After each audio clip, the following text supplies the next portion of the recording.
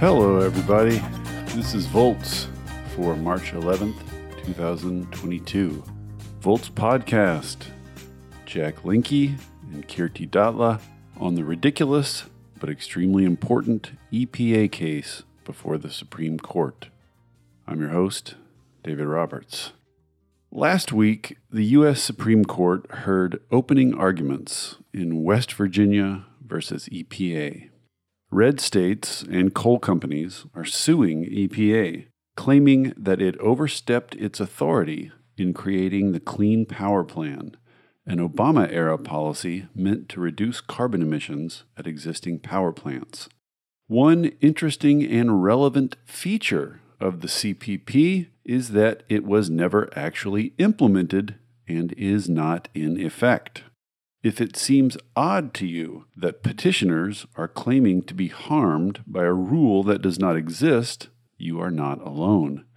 The fact that the court took this case at all seems to indicate that it is eager to have a say about EPA's authority over greenhouse gases in advance of the Biden administration writing a new rule.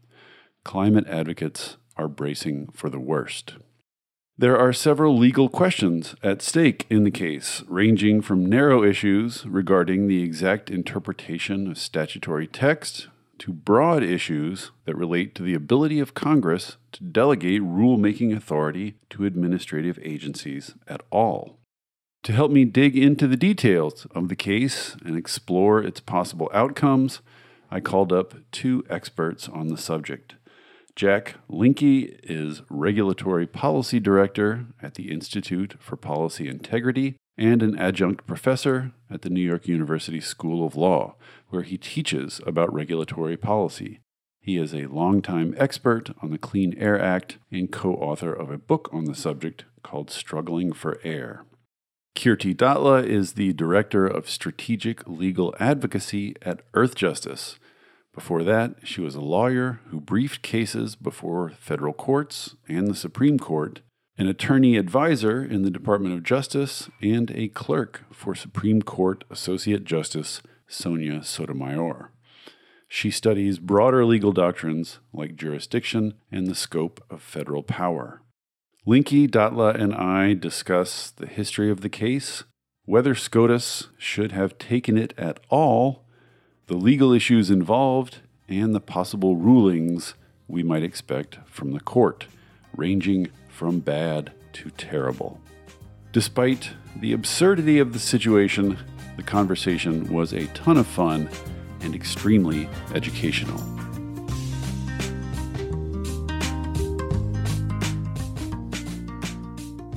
Jack Linke, Kirti Datla, welcome to Volts. Happy to be here. Thanks so much. I'm super excited, you guys, to dig into this.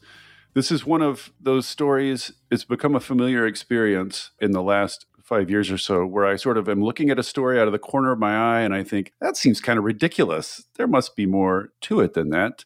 And then I go look more closely, and when I do that, I realize the level of ridiculousness is so far beyond what I could have even imagined. So let's get into it. Let's start with a little background just for our listeners. Here's a quick bit of history. In 2015, Obama's EPA comes up with and issues the Clean Power Plan, which would try to reduce greenhouse gas emissions at existing power plants. It faced 1 billion lawsuits. In 2016, the Supreme Court took the extremely unusual step of staying the rule. And then, of course, Trump was elected.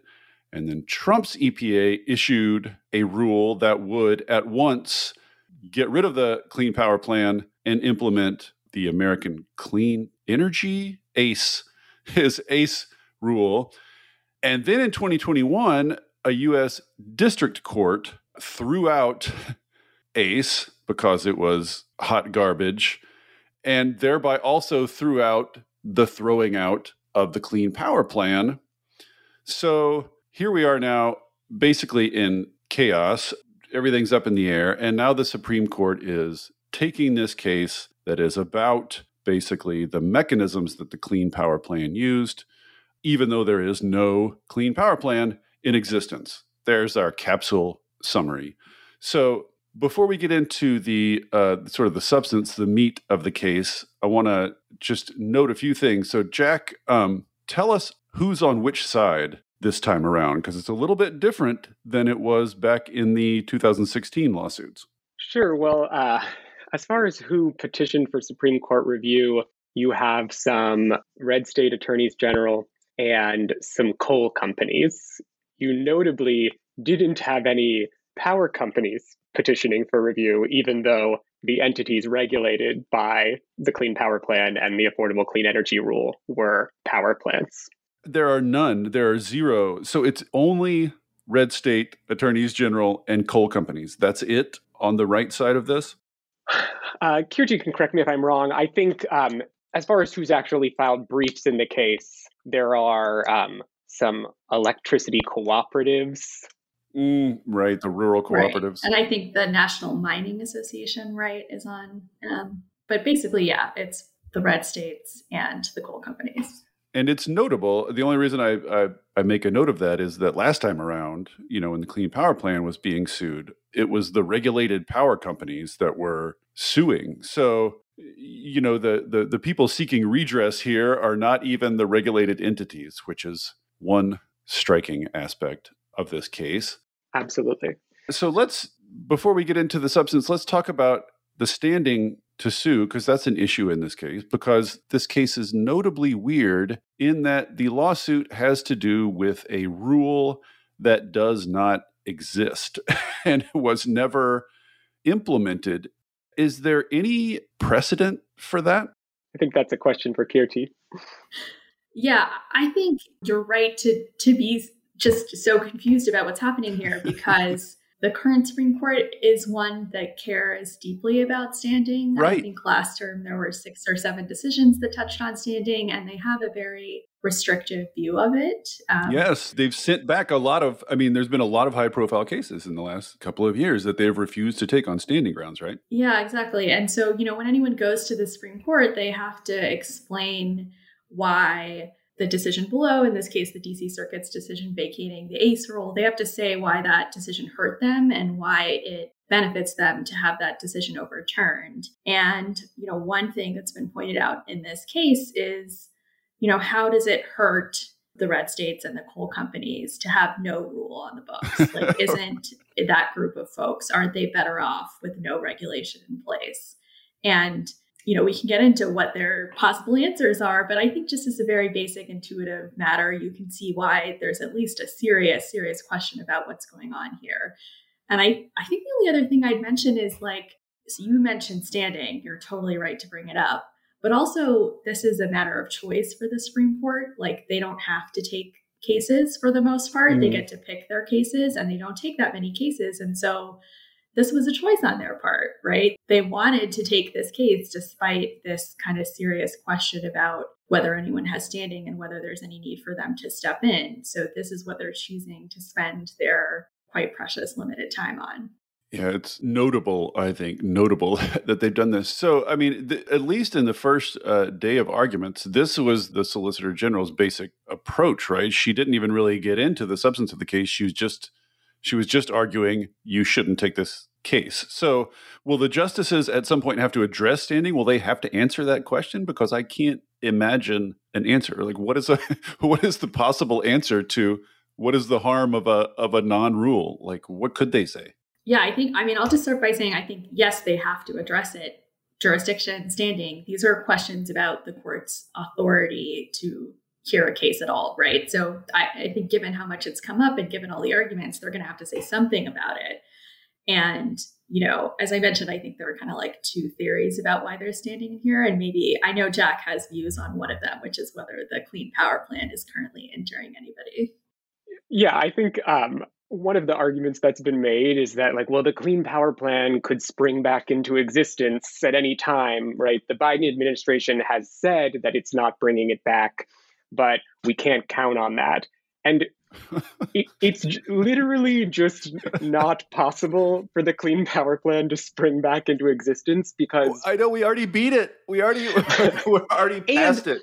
And all the Clean Power Plan was a set of guidelines for states to develop plans. So, the Clean Power Plan said, here's the average emission rate that your fossil fuel fired power plants should achieve. Right. States, go back to your corners and come up with a plan for how you're going to achieve that average rate, whether it's through trading or some other means. And the courts stayed application of the rule. So those back in February 2016, right? So those plans were never developed. The deadline for submitting them to EPA has long since passed. So even if the Clean Power Plan were to take legal effect again, there would necessarily need to be another rulemaking to set new deadlines. Right. Also, by the way, like on a nationwide basis, we've already achieved the emission goals set by the Clean Power Plan. So what would you really be required to do? Yes, this is another irony that's worth just pausing on, because this is what I mean about the layers of ridiculous here. I just want to pause on this for listeners' benefit. The targets that were never implemented and now petitioners claim to be being harmed by have already been exceeded by the market itself. So it's not just that there's no harm because there's no rule. Even if there were a rule, there's no harm because the targets of the rule have already been met. Right. Renewables ended up being cheaper than expected. Gas ended up being cheaper than expected. Renewable tax credits that EPA didn't expect to be renewed back in 2015 were renewed. Right. So we just did better than EPA projected just through market forces alone and state policies. So that's how we got here.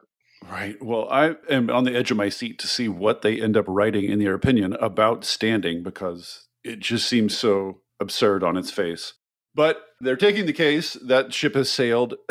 Oh, one other thing is, when the court rules about how an agency must implement or how an agency can implement a law before the agency has actually done it, that's called an advisory opinion, right? And the Supreme Court is just not allowed to do that. That's not a thing. Yeah, that's totally right. The literal Constitution says that the federal courts can only address cases or controversies, and that's been interpreted to mean like a real dispute between real parties facing real consequences. And, as we've been discussing, there's no rule on the books, and it's not clear how, the Clean Power Plan springing back into existence hurts anybody. It's not clear how not having the ACE rule on the books hurts anybody asking the court to hear this case. And so, it has exactly the flavor of an advisory opinion, which in any other case, like certainly one an environmental group tried to bring, right, that would be a problem. Okay, so that's just level one of ridiculousness here. The fact that this case exists at all, the fact that the Supreme Court took this case is already a big red flag. Moving beyond that, let's talk about the substantive legal issues involved. I think there are three, going from narrowest to most broad. They are the fence line question, the major questions issue, and the non-delegation doctrine. I imagine that for most listeners, all three of those are gobbledygook. So let's start with the narrow one. The Clean Power Plan, as you said, Jack, just told states, here's the average carbon intensity of your power sector that you're targeting. It's up to you how you reach that. You can put pollution controls on power plants, but you can also just build more clean power. You can implement some energy efficiency. I think they even had sort of like extras, like you can fund electric vehicles. It's very flexible. And so what that means is that rule can be construed as requiring changes outside the fence line of the power plant, as they say, changes that are outside of the regulated entity. And the petitioners here are saying that is beyond the authority that the Clean Air Act grants EPA. So my question is just, is there anything in statute that would restrict EPA's sort of range of motion here? Or is this just like, it feels like too much? It feels like they're going beyond their authority. Is there any objective measure of how much authority EPA has here? So the fight here is about three words, essentially, in Section 111 of the Clean Air Act. EPA, in crafting these emission guidelines for the states, is supposed to identify the best system of emission reduction for the affected source category. Right. And in this case, what EPA did, and so that's how it figures out how to set the target for the states, because it's saying, like, look, we've identified what we think is the best system of emission reduction. So then we model, like, how much emission reduction would you get if you used that system? Right. You'd get to this level. Now, you don't have to use that system, but you have to get to at least the same level as you would if you used the system that we've identified. And what EPA did in the Clean Power Plan is say, well, the best system of emission reduction for existing power plants is three things. There were these three building blocks. And the first was improve the heat rate of your coal plants, right? So improve the efficiency with which your coal plants turn coal into electricity. Right. That doesn't get you very much, right? Then the second building block is, okay, we have excess capacity at existing natural gas plants, right? We're using them at 60% of their annual capacity, but we could reasonably expect them to run at 70% of their annual capacity. So if we assumed that you did that you shifted generation in that way, how much would that reduce average emissions? And then finally, building block 3 is, what could we reasonably expect you to develop in terms of new renewables in the relevant grid region, right?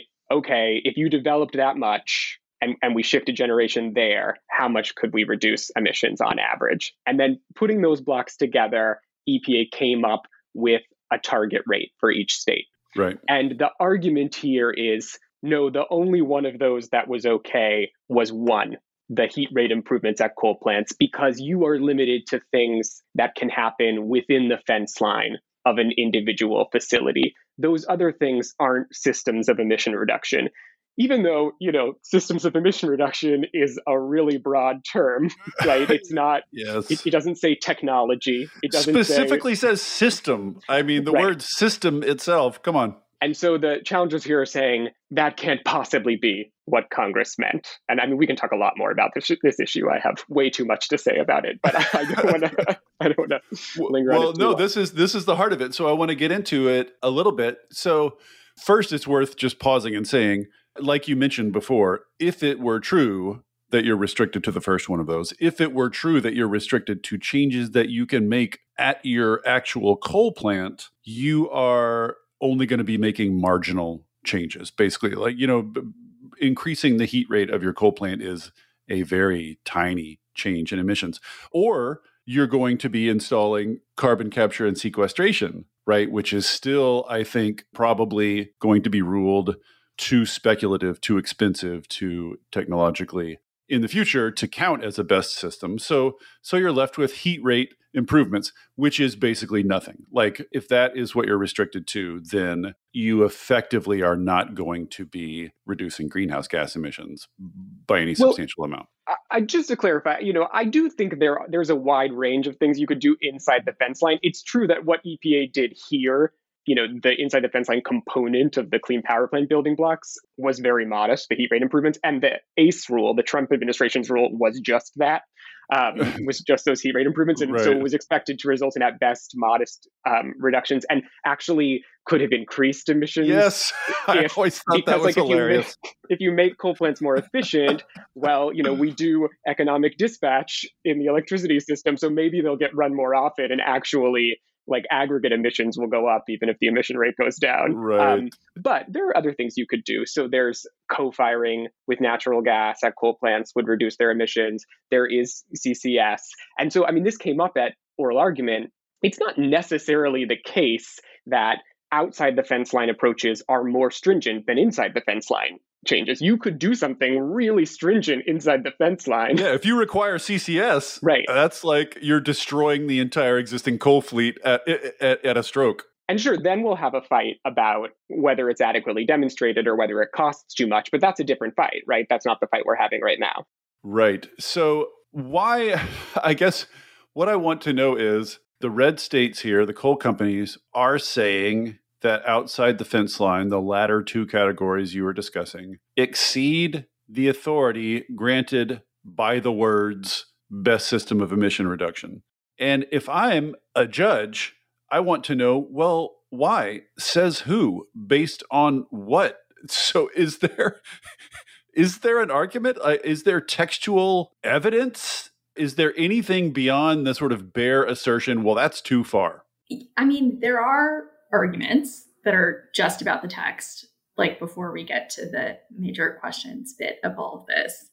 I don't find them that persuasive. But for example, one of them is, as Jack mentioned, the EPA sets the standard and then the states enforce that standard and kind of like decide how to do it on the ground under the statute. And so, for example, the states point to the fact that like the part of the statute that talks about the states setting these, implementing these standards on the ground refers to source singular rather than source plural, and sources plural, I should say. And so like that is somehow an indication that it's supposed to be like really focused on specific sources and not considering anything beyond that. And they have kind of like other arguments that get into like rules of grammar and the statute that we're talking about here, Section 111 of the Clean Air Act, has like a definition section and then operative provisions, and they kind of copy and paste the definitions into the operative section and say, well, if you read it with all the definitions copied and pasted in, it looks like a statute that's focused on individual sources. But I to my mind, I just don't think they have a great answer to the idea that like system is, as you said, David, a really broad word, and that there are other parts of this same provision that like kind of expressly do require an at the source kind of technological solution. And so Congress could have used those words and it didn't. Right. That's worth emphasizing too. Like if it were the intention to restrict action to inside the fence line, it's super, super easy to make that clear, right? It's been made clear in other places. It's not something that's ambiguous in other cases, right? Like it takes some effort to read that into this language. Yeah, that's right. And I mean, Jack's definitely the Clean Air Act expert here, but like the Clean Air Act is just filled with all these different choices of words to describe the standards or the technology to use. And like, really, it's so hard to read the statute as a whole and not realize that Congress was like trying different things in different parts of the statute, and that what it was trying here is broader than what it was trying in other places. And for decades, EPA, under administrations of both parties, right, has been using these sorts of flexible emission reduction techniques like trading under a variety of Clean Air Act provisions that don't expressly authorize that sort of thing, right? Like we've done trading for vehicle fuels. We've done trading for auto emission standards. We've done trading for and averaging for like stationary combustion turbines, like emergency generators. And courts have repeatedly said, as long as there's not an express prohibition on doing that, we're going to let you read this vague language to allow this very sensible cost-reducing thing, right? Which traditionally, like Republican administrations were very fond of, right? They love market mechanisms.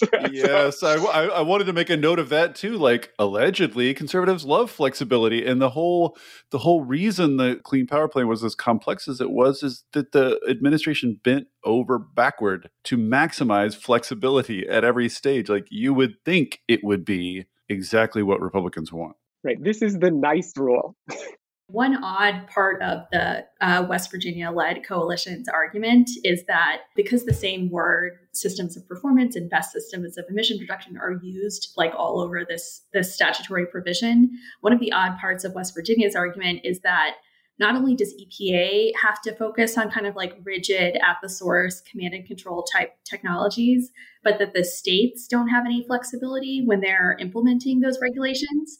And that's why at argument, you saw the coal companies disagree with West Virginia about that kind of weird consequence of the arguments in this case. And they were like, no, states still have flexibility because like you can interpret other words to allow it, which is just a real like indication that this isn't an efficient, just as a policy matter, this is such an inefficient, cost ineffective way of doing the statute.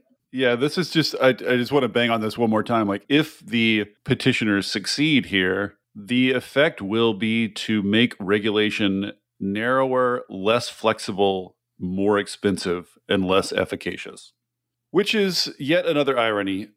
So, Jack, do you think they're going to I mean, one possible outcome here is that they don't move on to the two more broad questions that we're going to discuss, and they just rule narrowly on the fence line question. Do you, obviously, I don't want you to be guessing what's going to happen, but is that sort of one of the possibilities that they just affirm West Virginia's view of the fence line question?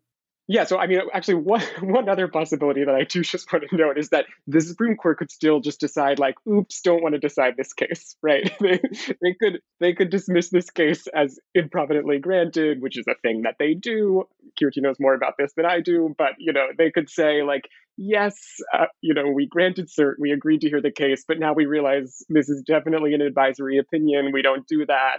There's no rule in place, so we're just going to wait for the Biden administration to actually develop its replacement for ACE.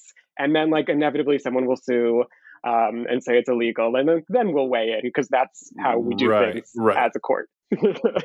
If they decide, after all, not to take the case, the practical effect will be the Biden administration will come up with some new EPA scheme, and then they'll sue again. And eventually we'll be back probably to the Supreme Court years in the future. Right.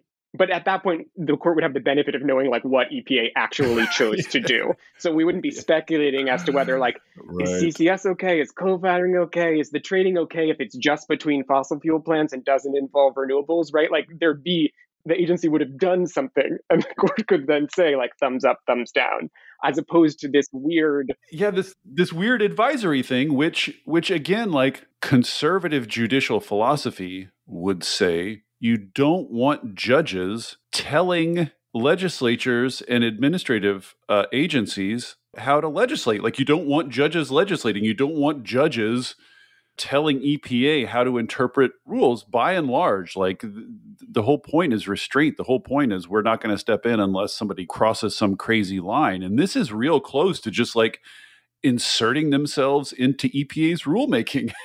Like, right. And what do they know about any of it? Before we recorded this today, I was looking at a letter that the first Chief Justice of the Supreme Court, John Jay, wrote to George Washington in 1793. The Washington administration asked for some advice on how to interpret a treaty, and John Jay said, "Oh, sorry, we don't do that. That's not a thing." Yes. So this is, a well-established principle that the court... From the jump. Yeah. Sometimes it would be great to get advice, but that's not what it does. Right. So that is a result that, I think could still happen here. Could still happen. It would not be unprecedented by any means. But what about a narrow fence line ruling? Is that among the possibilities where they just say, all we're going to say about this case is it's got to stay within the fence line when EPA makes a new rule? I mean, just that narrow and nothing else. Is that a possible outcome? Yeah, that could happen. And again, I'd love for Kirti to weigh in, but the Trump rule said we have to repeal the Clean Power Plan because the Clean Power Plan was illegal. They said, Section 111 unambiguously precludes us from going beyond. Like, this turns out system of emission reduction unambiguously does not include outside the fence line stuff. And so we have no choice but to repeal this rule. So they could have done something different. They could have said, this is ambiguous, and we as an agency are generally given discretion to interpret ambiguous statutory provisions, right? Courts will, when a statute is ambiguous, defer to the agency's choice so long as it's reasonable. So the Trump administration could have done that, but then that would have allowed a subsequent administration to adopt a different interpretation. So what they wanted to do was forever shut that down and say, no, we're going nuclear here. We're saying this statute unambiguously precludes what the Clean Power Plan did. And what the DC Circuit said, the decision below is like, that's not right. Basically mocked it as close as courts ever come to, as judges ever come to just openly mocking someone. And so the court here could say, like, no, actually, that was right. Right. And we're just basing that on the text of the statute. All we're doing is, using traditional tools of statutory interpretation. We're not talking about the major questions doctrine. We're just saying that's not, the Trump administration was right. Best system of emission reduction doesn't mean outside the fence line techniques. Right. And toward the end, I want to return to sort of what EPA might do in that event. But first, let's move on here past the fence line to the bigger questions involved. So the second is called the major questions. doctrine, and this is the idea that if Congress wants something big and significant done, it needs to say so. It's not permissible for an agency to interpret a statute so broadly that the agency ends up making the decision to do something big and consequential. The agencies cannot address major questions themselves. They need to wait for guidance from the legislature. So, Kirti, first off, can you point me to the location in the Constitution where it says agencies may do minor or medium things, but not major things? Is there constitutional text to support this doctrine at all? Yeah, so no is the answer to that question. And you previewed that we're going to get into the non-delegation doctrine, which is the constitutional version of all of this. But so major questions is not meant to be a constitutional question? No. Well, who knows what major questions is? And I say that really not that flippantly. So first, it's worth mentioning that the word major questions doctrine is some really good PR, because doctrine implies it's always this is so well entrenched and we've been doing this for ages and everybody knows this to be so. And that's just not the case. And if I can be a law nerd for maybe 45 seconds, please. If you want to trace this back and look at all the cases that are being cited in the briefs, this comes from a set of cases, and it's really only a couple lines in these cases. So we're already kind of grasping, but it comes from some cases where, the normal rule, as Jack kind of mentioned, is if you take the statute, you read it, you try and figure out what it means. And if it's kind of unclear at the end of the day, courts generally will defer to the administrative agency's view about what the statute means, because they do this all the time. It's their day job. Congress probably wanted it to be that way. There are all sorts of reasons. And so the major questions line of cases started when some people on the court were kind of uncomfortable with that idea of deferring to the agency. And there were a couple of cases where the court said, basically, this is too big to defer. And, one of those cases is a statute about companies having to file their rates with an administrative agency that then they couldn't exceed. And the agency said, well, my ability to modify that requirement counts as the ability to exempt somebody from that requirement. And so the court was like, that doesn't make any sense as a matter of statutory text. And also, it's a really big interpretation that would change the meaning of the statute. So we're not going to defer to you. And then it just interpreted the statute and said, no dice. So that's what all those cases have the flavor of. But so that's just okay, instead of the agency interpreting the statute, the court's interpreting the statute, right? Right. It's literally just a who, the phrase who decides comes up in a lot in these cases, but that literally was a who decides issue. But as it's being offered in this case, as you described it, it's a rule that if the court thinks that the agency is addressing a problem of economic and political significance, then Congress has to have written the statute super clearly to reassure the court that it really meant for the agency to do that. And that's just not how these sentences in the cases have been doing this. And it really wasn't until the eviction moratorium case and the vaccine cases on the court's shadow docket that it was used in this way.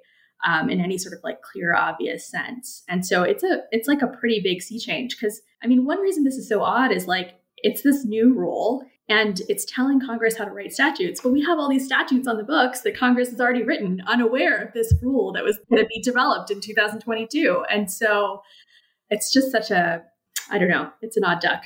And also, I just think you're writing the Clean Air Act in whatever the 60s and 70s. The Clean Air Act legendarily is written in a way that grants wide latitude to the agencies. The structure of the law is basically Americans deserve clean air. EPA should just identify anything that makes it dirty and get rid of it. That is, by nature, expansive. So how could Congress, even if they had this rule in mind, how can you write a rule saying we want clean air for now and forever, even though science will continue to develop and find new, dangers, and technology will continue to develop? How could they have possibly written the rule to anticipate anything that would count as major? It's just, I don't even know how Congress would do that if it was aware of the rule. I think you're pointing out that this is kind of a fiction about the theory of how this would all shake out in practice, that exactly. In the Clean Air Act, in the Clean Water Act, in these big environmental statutes, Congress wrote forward-looking, capacious, technology-forcing statutes that were designed to be adaptive because command and control is inefficient and doesn't work. Right. And it's really an impossible fit between statutes that give agencies and the EPA that kind of authority and this view that, like, I don't know, the briefs don't say what Congress should have done here, but I take it to be something like EPA can use generation shifting when setting standards of performance. Like, I think that's what they want Congress to have said. And as you just said, David, like, that's not how Congress writes statutes, nor is there any good reason for why Congress should have to write statutes that way. The whole point of expert agencies is that they're experts on questions like this in a way that Congress isn't. This is a bit of a hobby horse of mine, but I'm just going to bang on it one more time. Like, these rules from the 60s and 70s, the Clean Air Act, the Clean Water Act, the Endangered Species Act, are capacious, are written to be, sort of adaptable to circumstances and to grow and evolve to achieve their goals. And conservatives have always hated them for exactly that reason, because they have been so adaptable. They've just grown and expanded as intended. But conservatives have always hated that, and they've never been able to get democratic support, small d democratic support for overturning the rules or changing the rules. So they've been searching for decades for some way to go after and thwart these rules. So it doesn't seem like a big secret what's going on here. Well, they haven't always hated these laws, David, right? The Clean Air Act was passed by a nearly unanimous Congress in 1970. And the Clean Air Act amendments of 1977 were passed by a huge bipartisan majority. And the Clean Air Act amendments of 1990 were pushed by George H.W. Bush and again passed by a huge bipartisan congressional majority. So actually, these hugely ambitious statutes were the product of both parties' interest in, as you said, like granting like intentionally pretty sweeping powers to EPA to address new threats and use new technology and new systems to do it. So absolutely, the politics of environmental protection have only gotten more partisan over time. But like, these aren't Democrat statutes, right? Right. These are like, the Clean Air Act was like literally almost unanimous. I think there was one abstention. And the provision that we're talking about was part of that 1970 act. Right. So do you think it's defensible to say, like, if you're a conservative, if I'm a conservative and I say, yes, I supported those laws, I supported the updates to those laws because they're addressing pollutants, criteria pollutants. But once you move to greenhouse gases, you're moving to something that's sort of ubiquitous in society that involves much more than just power generation or transportation, the entire economy. Like, do you buy the argument that going from criteria pollutants to greenhouse gases crosses over into major? You're then in a major question. Does that seem plausible to you at all? I mean, one reason the answer might be no is that the Supreme Court said the answer is no. Right. Oh, yeah. Exactly.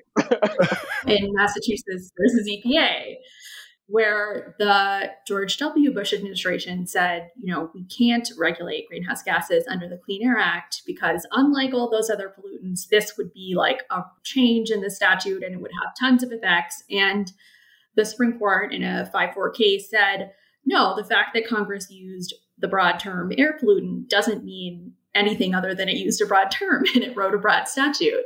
And, all the same cases that are being cited now were cited in that case. And the court basically like brushed it aside. And, frankly, the only thing that's changed since that decision is that the court has changed a lot. A specific question then. Would a possible outcome here be the court reversing Mass versus EPA, reversing that ruling, or are they going to try to craft something that can at least facially be seen as commensurate with that ruling? Nobody's asking them to do that in this case, thankfully, and I don't think they need to, because what the court has been doing since Massachusetts versus EPA is, in other cases, one called utility air, it's basically said that even though EPA, like even if you accept that EPA has the authority to regulate greenhouse gases under the Clean Air Act, the way it can do that under different provisions might be different than the way it regulates other air pollutants. And so in the utility air case, it basically restricted the scope of EPA's authority compared to its authority over other pollutants. And this case is kind of potentially another iteration of that, where they're kind of like greenhouse gas specific ways that the Clean Air Act works, basically. So what would a ruling based on the major questions doctrine, I'm now putting scare quotes around doctrine, what would a ruling based on major questions look like? I feel like the reason there is this like long pause is because it's so hard to say. I mean, the justices were asking, exactly that question. Different justices, including Justice Thomas, including Justice Kagan, were asking, like, how does this actually work? Right. Because the litigants are just like throwing a bunch of factors at the court and hoping that, somebody agrees with them that this is a major question. And like, question number one is, what's the question? We're asking whether or not it's major, right? And I don't think that is clear, but, West Virginia says it's this inside the fence line, outside the fence line. That's the question. But then all the factors are like the amount of money involved, whether it's transformative. I don't know what transformative means, whether it's a new claim of authority, whether there are new entities covered, whether this is like, quote unquote, outside EPA's lane. The number of the amount of public attention. The famous the constitutional doctrine. Yeah. Stay inside your lane. It's right there in Article 3.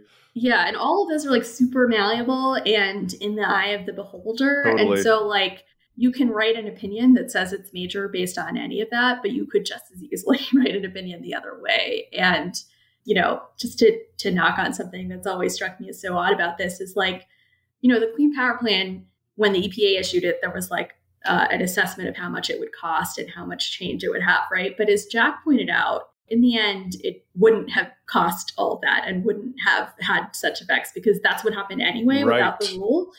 And so, like, it just to me is like, there are so many reasons why it's odd for the Supreme Court or any court to be considering how expensive something is when it's interpreting a statute. Yes. But one of them is like, that's probably not easy to get right at the outset. Yes.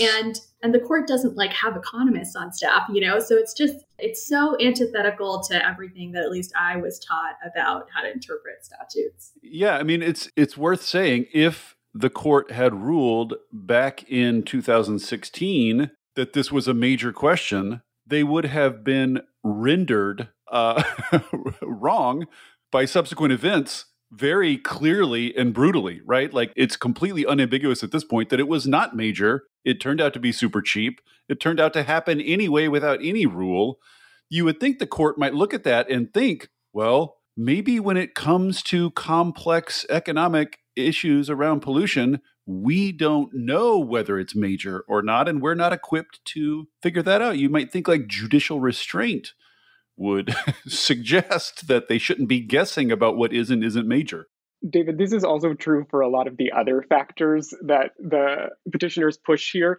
They imply that the agency's power to do something can shift over time. So it's like this year legal, next year not legal, because this year expensive, next year not. Right. They also cite things like the controversy around the Clean Power Plan. So like if you did it and it wasn't controversial, it would be okay. But if someone like then does a big PR campaign to gin up controversy around it, now it's not okay, says the Constitution.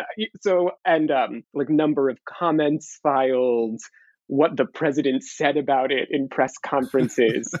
And then also even the idea, well, you can't do something that's too novel, right? It implies that when a statute is first passed, the agency, its lane is really broad. It can do a lot of things. But then as it makes some choices, the lane narrows and it loses the ability to do those other things. And so it's like, well, when does it lose it, right? Is it after like the first administration that got to implement the Clean Air Act or the second? It's just like completely unworkable. This is like, how old does the statute have to be before something counts as novel, or how, how new? Like, it's just worth saying about that question about all these. There's just no settled doctrine here about what is and isn't major. And there are just a million practical difficulties in a set of judges deciding what is and isn't major. So it looks to me, I mean, tell me, either of you, if you think this is too cynical, but the whole major questions, quote unquote, doctrine looks to me like a court that has a conservative majority that they know is going to be a conservative majority for decades, just saying, we derogate to ourselves the power to strike down laws we don't like and rules we don't like that disagree with our political preferences. It just is like a carte blanche for them to impose political preferences, is it not? Yeah, I mean, I don't like to, I don't want to attribute intentionality to any part of this, but it is just a true fact that justices like the Chief Justice in a famous dissent in a case called the City of Arlington, and Justice Gorsuch in his Gundy dissent have basically said that as a matter of policy, it's bad when agencies have too much authority. It's anti-democratic, it's whatever. And it's also a true fact that the major questions doctrine is inherently deregulatory, right? Because when the agency tries to do something new, when the agency tries to do something big, the court assumes that it can't do that, basically, right? But it doesn't work the other way around. If the agency says, right. I can't do something big, so I'm not going to regulate, there's no major questions attack on that. So those two things are true. And then anybody can draw whatever conclusions you want from that. But, I do think all of this is working in the same direction. Yeah, it's a one-way ratchet. And regardless of whether, this case is ultimately decided and whether the major questions doctrine plays a role in this decision, you can count on this kind of argument coming up over and over in lower courts in every challenge to everything the Biden administration tries to do. Well, it already has, right, Jack? Right. It's I don't know, David, if you've been following this, but, a district court in Louisiana recently enjoined the entire federal government from using the social cost of carbon metric. Right. Major questions came up in that decision, the idea being that departing from the discount rate traditionally used in agency cost benefit analyses. Usually you use 3 and 7% rates. The social cost of carbon uses, I think, 2, 3, and 5. That implicated the major questions doctrine. It is a big deal to use a different discount rate in your cost benefit analysis. It says so right there in the Constitution. Right, exactly. We're just originalists. We're just trying to figure out what discount rate did the founders intend? That's the major question here. Yeah, and it's also come up in the FERC, the Federal Energy Regulatory Commission's decision to issuing basically guidance on how it's going to consider greenhouse gases in its work. And so part of me wonders if this is just a climate change rule. Maybe that's the limit on the major questions doctrine. It applies to COVID cases and climate change cases. Just, tiny problems.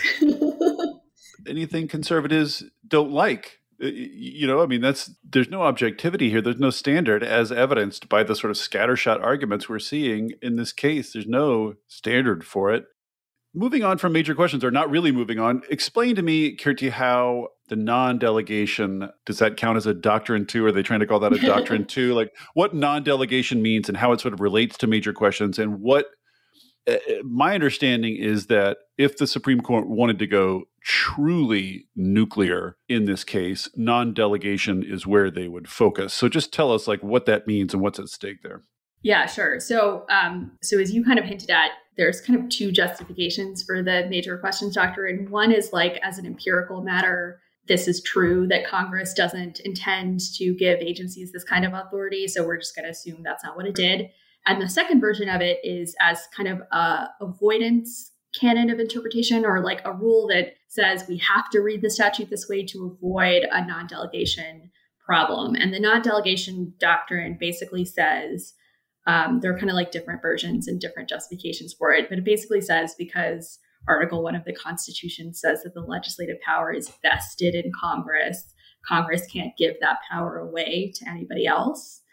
And it was used basically twice in 1935 to strike down parts of a New Deal legislation, and hasn't really come up since. That was a hyper-conservative court back then too, right? That did that. At least it was I guess similar in the sense that it was like skeptical of the project of, expansive agency, right. Authority to address pressing problems. But yeah, so it really hasn't been like a thing, precisely because that like the major questions doctrine that we've been discussing, it's so hard to say like what is giving away too much power, right? Like what's the line? How do we enforce it? And, one reason the courts haven't enforced it is because it's just too hard to like find any sort of justifiable line. And I think it's worth pointing out that like the court has rejected a non-delegation challenge to the Clean Air Act itself. Oh, really? In an opinion by Justice Scalia. so that somebody challenged the NAAQS, the National Ambient Air Quality Standards provision of the Clean Air Act, which basically tells EPA to regulate pollutants that it decides are harmful. And the court considered a non-delegation challenge to that statute, and it said there isn't one because there's sufficient guidance in it to what the agency is supposed to do. And the statute here tells the EPA, consider the costs, consider the effects on energy consumption, consider the effects on the environment, consider what's been achieved. There are all sorts of guardrails here. And so it's hard for me to see how it would be compatible applying the major questions doctrine or going even further and applying the non-delegation doctrine, which I think is not really on the table, and saying this statute goes too far when there's Supreme Court precedent saying a very similar statute that is arguably broader does not go too far. By the St. Scalia, was that Chevron? That was Whitman versus American Trucking. I just wanted to pick up on one thing there. In terms of the constraints that are built into this statute on the agency's discretion, this came up at oral argument. Like West Virginia Solicitor General was arguing, well, if you let EPA do this generation shifting, there's no limit to it, right? It could just, completely ban coal. It could completely ban fossil fuels. And some of the justices pushed back and said, well, there are these other factors in the statute, right? The EPA has to consider cost in picking the best system. It has to consider energy requirements. And the West Virginia SG said, well, but with a problem as big as climate change, like cost, the obligation to consider cost isn't really a constraint, right? Because anything could be justified, which I think is just a hilarious concession, right? I know. So, and then Justice Alito picked it back up and made a similar point later in an argument, like, well, but if climate change really is an existential threat, are these really constraints? Couldn't you justify doing anything? Gosh, you're so close, guys. Right, you're so close. You're almost there. But I think the implication there is that it's not just that agencies can't do big things, but it's agencies can't do small things to tackle big problems. Because if we let them do even small things, right, they might get ideas about doing bigger things. Which, I just, that is terrifying to me, right? Like, we can't use any authorities to address climate change because climate change is such a big problem that if we really wanted to do something about it, we could justify a whole lot. So we can't try at all. It's illegal. Yeah. And his question, he asked a question that was like, so this is going back to major questions a little bit, but Justice Alito asked, like, do I just look at the statute before or the regulation before me? So in this case, I guess it's the Clean Power Plan. Or do I hypothesize anything the agency could do under this interpretation and decide whether any of that is major? And that is, you could probably spin out any hypothetical you wanted if you're just going through some doomsday scenario, and it ignores, as Jack mentioned, all these guardrails in the statute. It ignores that there's this whole process in place for when agencies act, right? They have to propose a rule, they have to comment on it, they have to explain themselves, it gets challenged. They keep saying it's non-democratic, but in fact, there are, the whole process is ridden with opportunities for public feedback and et cetera, et cetera. It's very democratic. Yeah. And for feedback from the courts, right? If the agency did one of those wild things, the court could then step in and say, no, that's too far. It doesn't have to anticipate it years in advance. It's also anticipating it years in advance seems very explicitly advisory. There's no way around it. Couldn't agree more. Here is how you have to interpret something is very obviously anticipating. There's no way to interpret that except as advisory. This is driving me crazy. So did we learn anything from oral arguments? I mean, everybody's obliged to say the caveat. oral arguments might not reveal anything. They might be misleading. We can't figure anything out from them. But did you guys see any flags in oral arguments that might suggest where this is headed? I'll be curious, Jack, what you think, but I was somewhat heartened by the fact that Justice Thomas in particular was asking real questions about, aren't there major questions on all sides of this? Wouldn't something like carbon capture be really expensive, but inside the fence line versus, something that can be done outside the fence line that wouldn't be as major? And I just wonder if, maybe this isn't the case where it really makes sense to lay this down because it's just so difficult to explain why it applies here. But I might be being incredibly naive. When did Thomas start talking?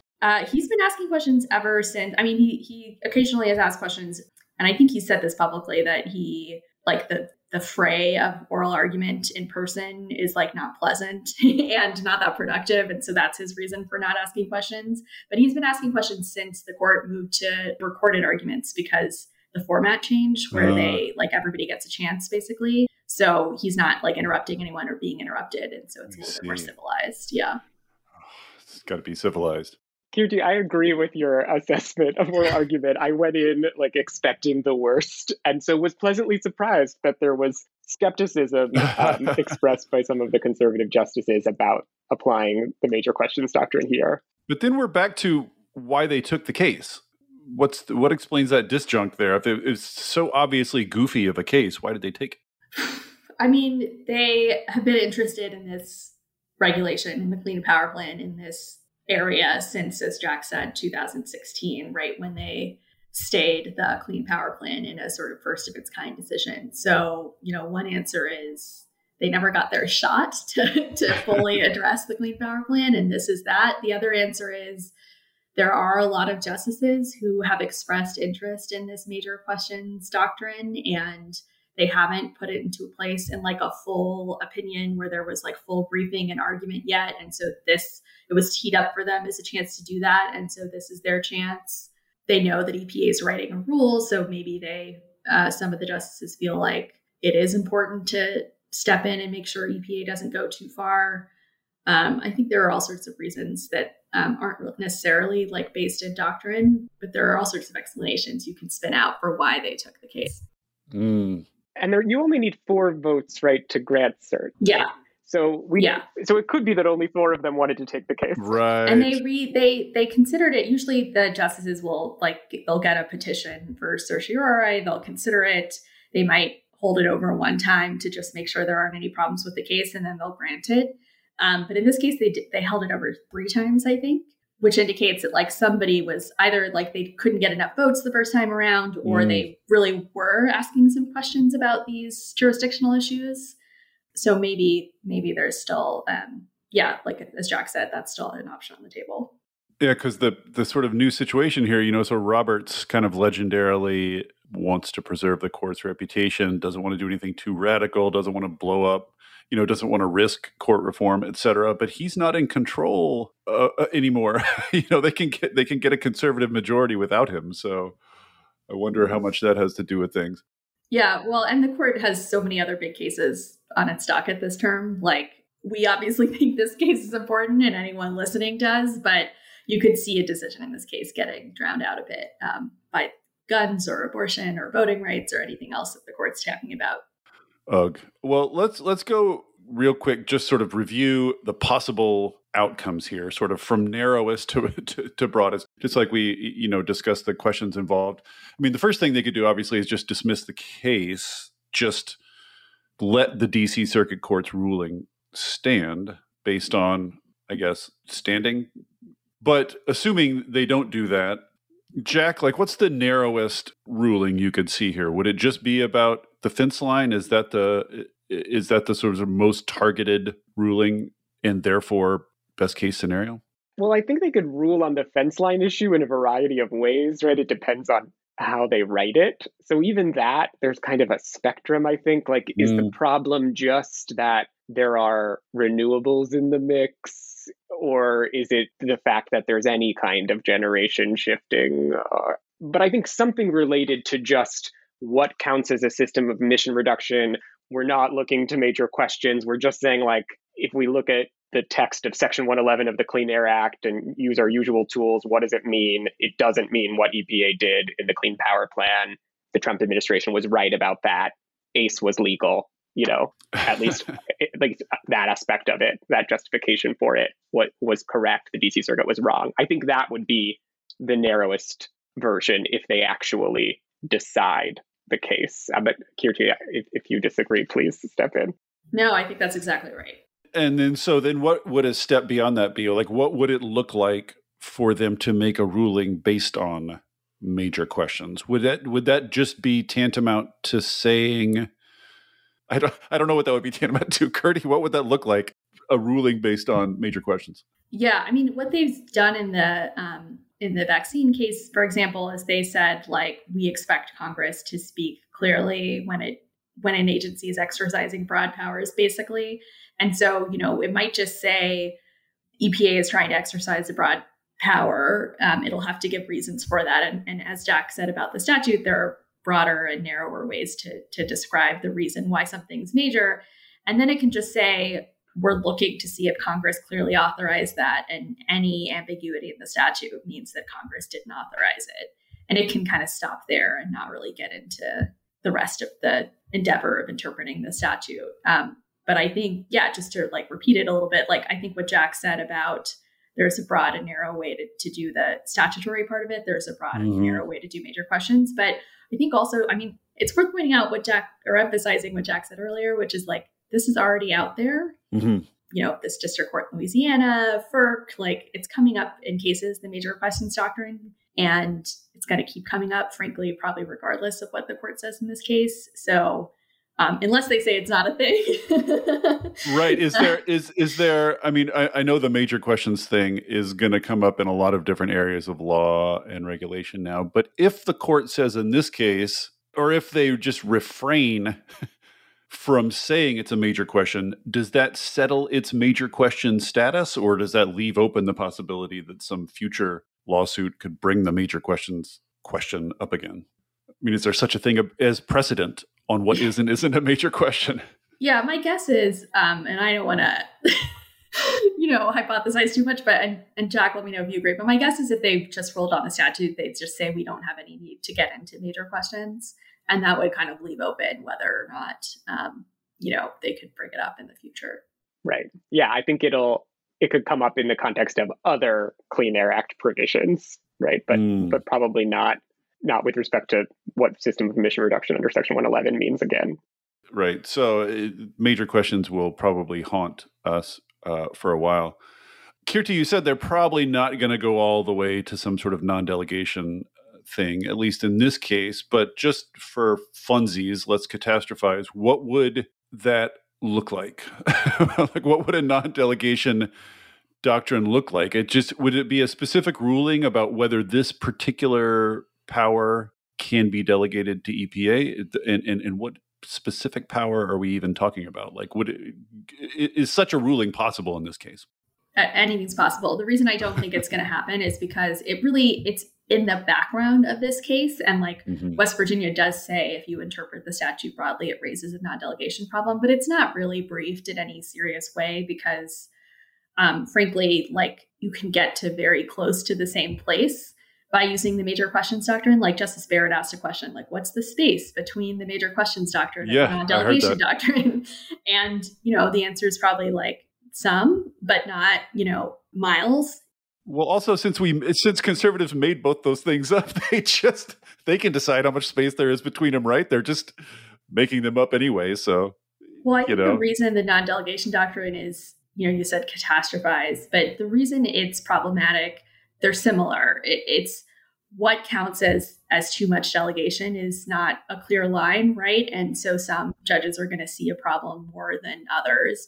And the other reason that it's more problematic than the major questions doctrine is that the result of applying the major questions doctrine is you strike down an agency's regulation and you kind of constrain it a little bit in the future.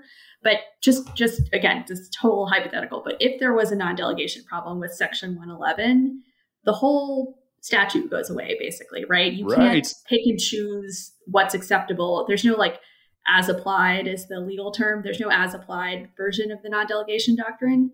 So if there's a non-delegation problem under the statute, EPA can't do anything like even regulate like totally uncontroversial pollutants in totally uncontroversial ways under the statute.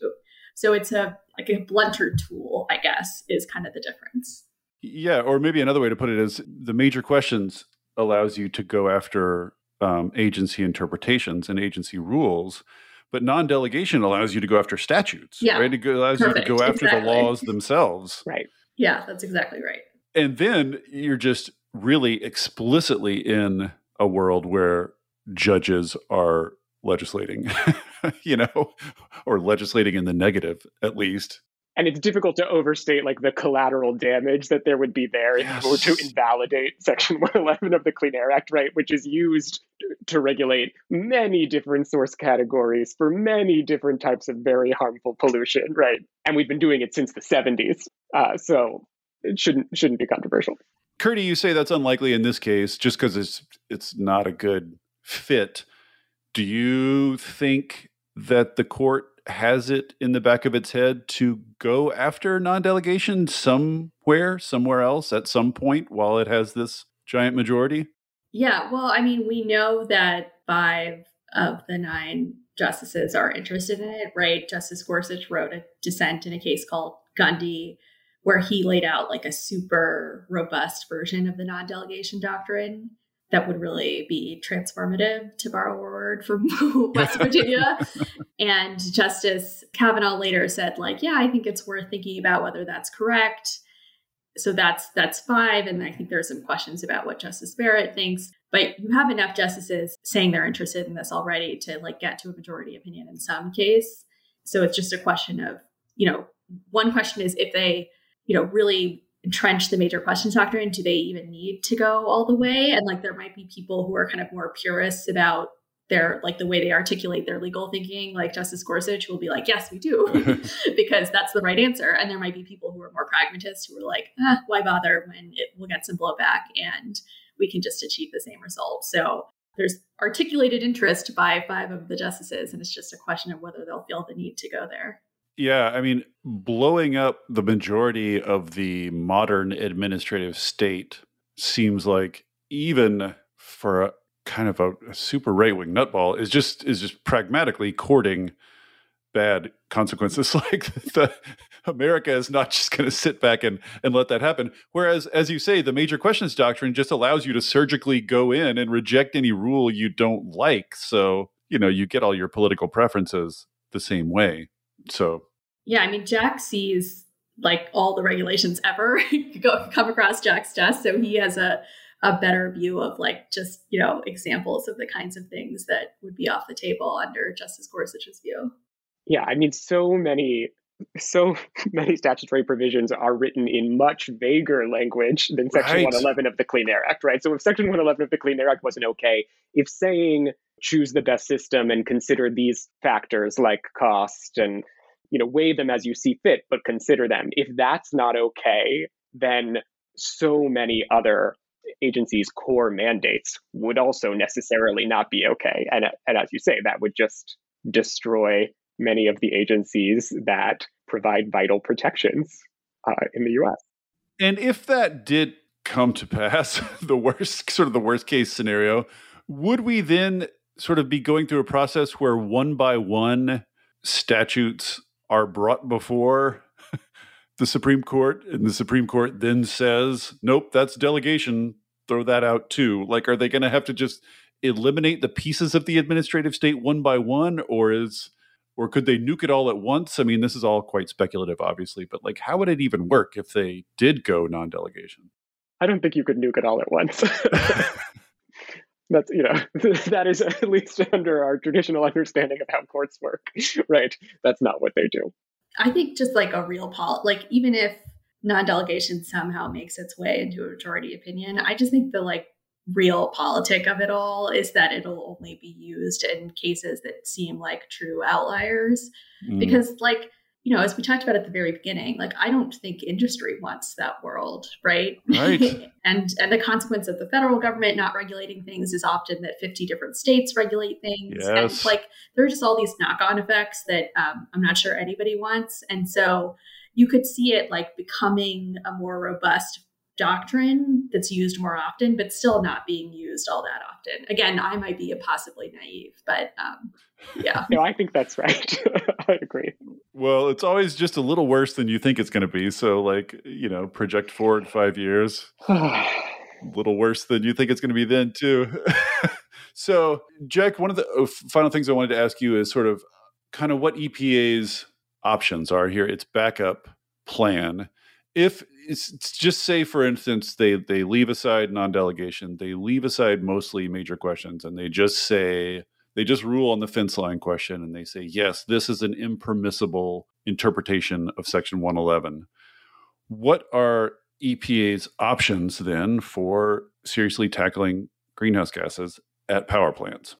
Under Section 111, I think you'd look to some of the things that we mentioned earlier, right? Let's look to what we can do inside the fence line. Maybe we can require coal plants to co-fire with natural gas. Maybe we can require at least some coal plants to use partial CCS, which would vary based on like access to adequate storage, but there are things that could be tried. And of course, it would have to do the traditional assessment, weighing those factors that we keep coming back to, right? It'd have to think about how much it costs and have to think about whether it can show that it's adequately demonstrated.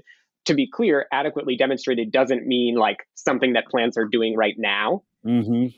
It can be technology forcing, like the Clean Air Act was designed to be technology forcing. It can't be entirely speculative. Right. So you can't just be like crossing your fingers and hoping it's possible. You have to make the case for why it's possible. Well, one little irony to insert here is that if Congress does get its act together and get the climate provisions of the Build Back Better Act passed as they currently exist, one of the things that's in there is an enormous amount of money for tax credits for CCS projects. So you can see all that money being dumped on CCS and CCS ramping up and then being much more demonstrated and then being much more plausible as the best system of emission reduction for coal plants.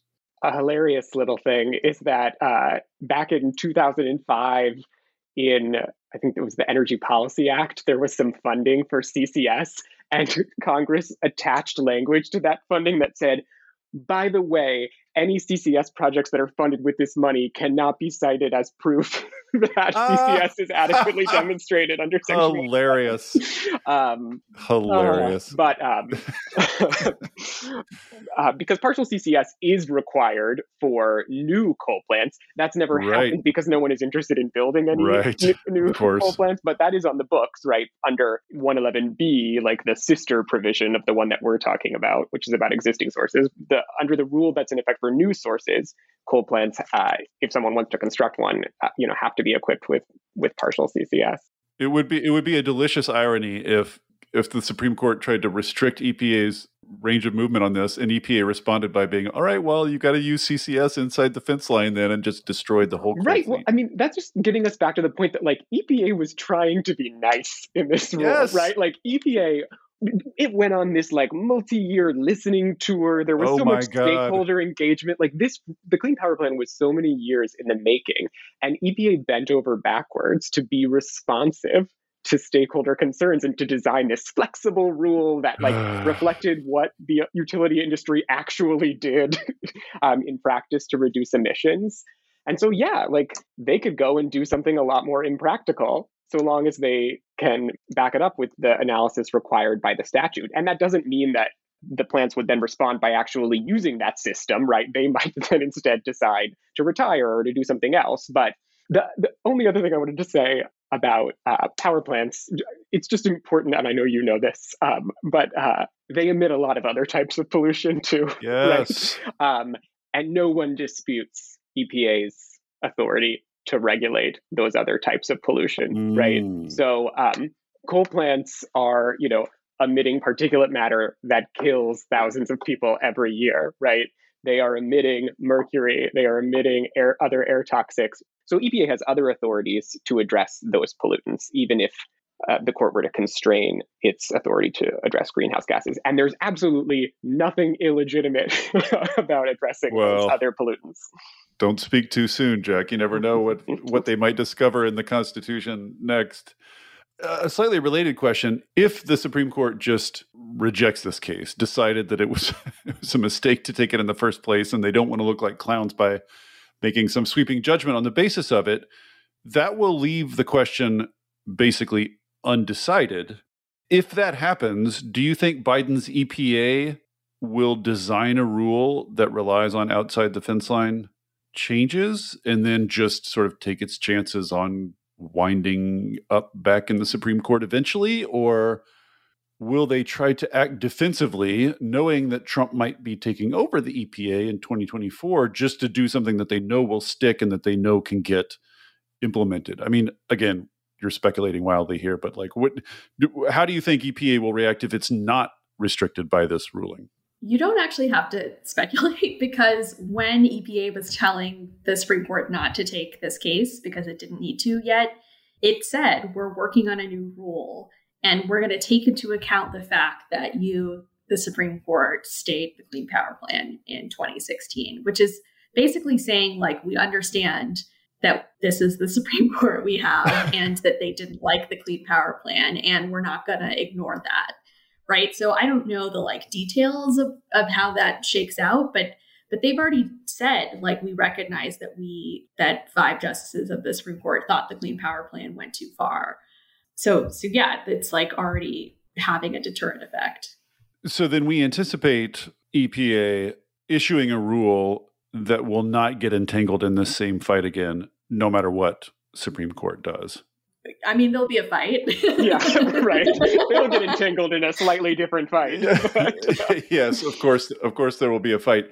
And Jack, just based on your sort of expertise on the Clean Air Act, do you think EPA is going to be able to create a rule that will create commensurate emission reductions as an outside the fence line rule? In other words, do you think this fence line thing is going to practically restrict what EPA can accomplish, or do you think that there are enough ways to work around it that you can end up with a sort of equally stringent system at the end of it? I mean, that's sort of an empirical modeling question, right? Like if you put in co-firing for some plants and CCS for others, how much does that get you? And I don't know. You can absolutely get way more meaningful levels of reduction than the Trump administration got with its sad little heat rate improvements rule. But I'm not sure what the comparison would be between the replacement for the Clean Power Plan that the Biden administration would design if it felt like it had unfettered ability to use flexible reduction techniques like generation shifting versus the rule that it will design knowing that the court seems skeptical of that approach. And then there's going to be this question of, well, even if you stay inside the fence line for purposes of establishing the best system of emission reduction and setting the targets, do you let states use flexible things like trading and shifting for compliance, right? And that's that tension that Kirti mentioned earlier, where the coal companies at least are saying well, we want to be able to do these things. We want to be able to just reallocate generation among plants, and we want to be able to take advantage of emission trading. We just want EPA to pretend like we can't do that when it sets the targets. Awesome. It's a slightly related question, but if miraculously Congress got its act together before it lost its very extremely slim majority and was going to write a rule clarifying this, such as to moot future lawsuits, is that even on the table? Is anybody even talking about this? Are they talking in Congress about ways to tweak the Clean Air Act to just sort of settle these questions? Is that even on the table? Kirti, I don't know if you're familiar with those sorts of discussions now. I know that historically, when Congress has considered passing new climate legislation like Waxman-Markey, there were demands on the right for EPA to give up some of its Clean Air Act authority in exchange, right? If we're going to give you this new nationwide trading system, you have to give up your ability to regulate greenhouse gases under the Clean Air Act. And, Democrats were historically not willing to make that trade. So I don't know, I'm not following current debates. I don't know if those sorts of discussions are happening now with respect to Build Back Better. Yeah, I'm not an expert on the current status of legislation, but I will say that, one thing this whole case has made me wonder is one irony of all of this is like Congress could, as other folks have pointed out, legislate the major questions doctrine. Like, yes. But it could also go the other way, right? So in any future statute, maybe it should be saying that the major questions doctrine does not apply. Yeah, I mean, it does seem like it would be straightforward for Congress to just pass a law saying, yes, Section 111 applies to greenhouse gases and allows for broad interpretation and can go outside the fence line, period. You could do like a paragraph long statute and just pass it and just sort of moot all this. I wonder why that's not a bigger part of Build Back Better, or why that hasn't been a bigger part of their deliberations. Or I wonder if maybe Joe Manchin doesn't want EPA to have that power. Okay, I've kept you guys way too long. This is fascinating, albeit ridiculous on every conceivable level. I guess the final thing I'd ask Kirti is, even if this case doesn't end up straying into major questions territory, or worse yet, non-delegation territory, do you feel like this Supreme Court is eventually going to go there, regardless whether it's this case or not? Yeah, I mean, it already has, like we've been talking about, right? So it's already gone there in the vaccine case. And really the next step is for it to say a little bit more about what it means and maybe put some guardrails on it. And the fact that it has already gone there means that litigants are already using it to bring challenges based on it. Judges are already using it. So again, I think, this is a huge case. I think it really matters what the court says about the major questions doctrine. But at a very practical level, like, some of the damage has already been done. Right. And it's, yet another irony of many here is that, you constantly hear conservatives saying they want regulatory predictability and stability, and they don't like frivolous lawsuits. And yet almost every aspect of this seems designed to create ambiguity, to create uncertainty about the future of regulation, and to inspire all kinds of ridiculous lawsuits. Well, thank you all so much for coming on today and walking through this, and maybe after there's a ruling, we can reconvene and see and discuss the wreckage. That would be great. Although I hope there's no wreckage. Yeah. Still holding out hope for that, dismissing the case. Yes. All right. Thanks, Jack. Thanks, Kirti. Thanks for having us. Thanks, David.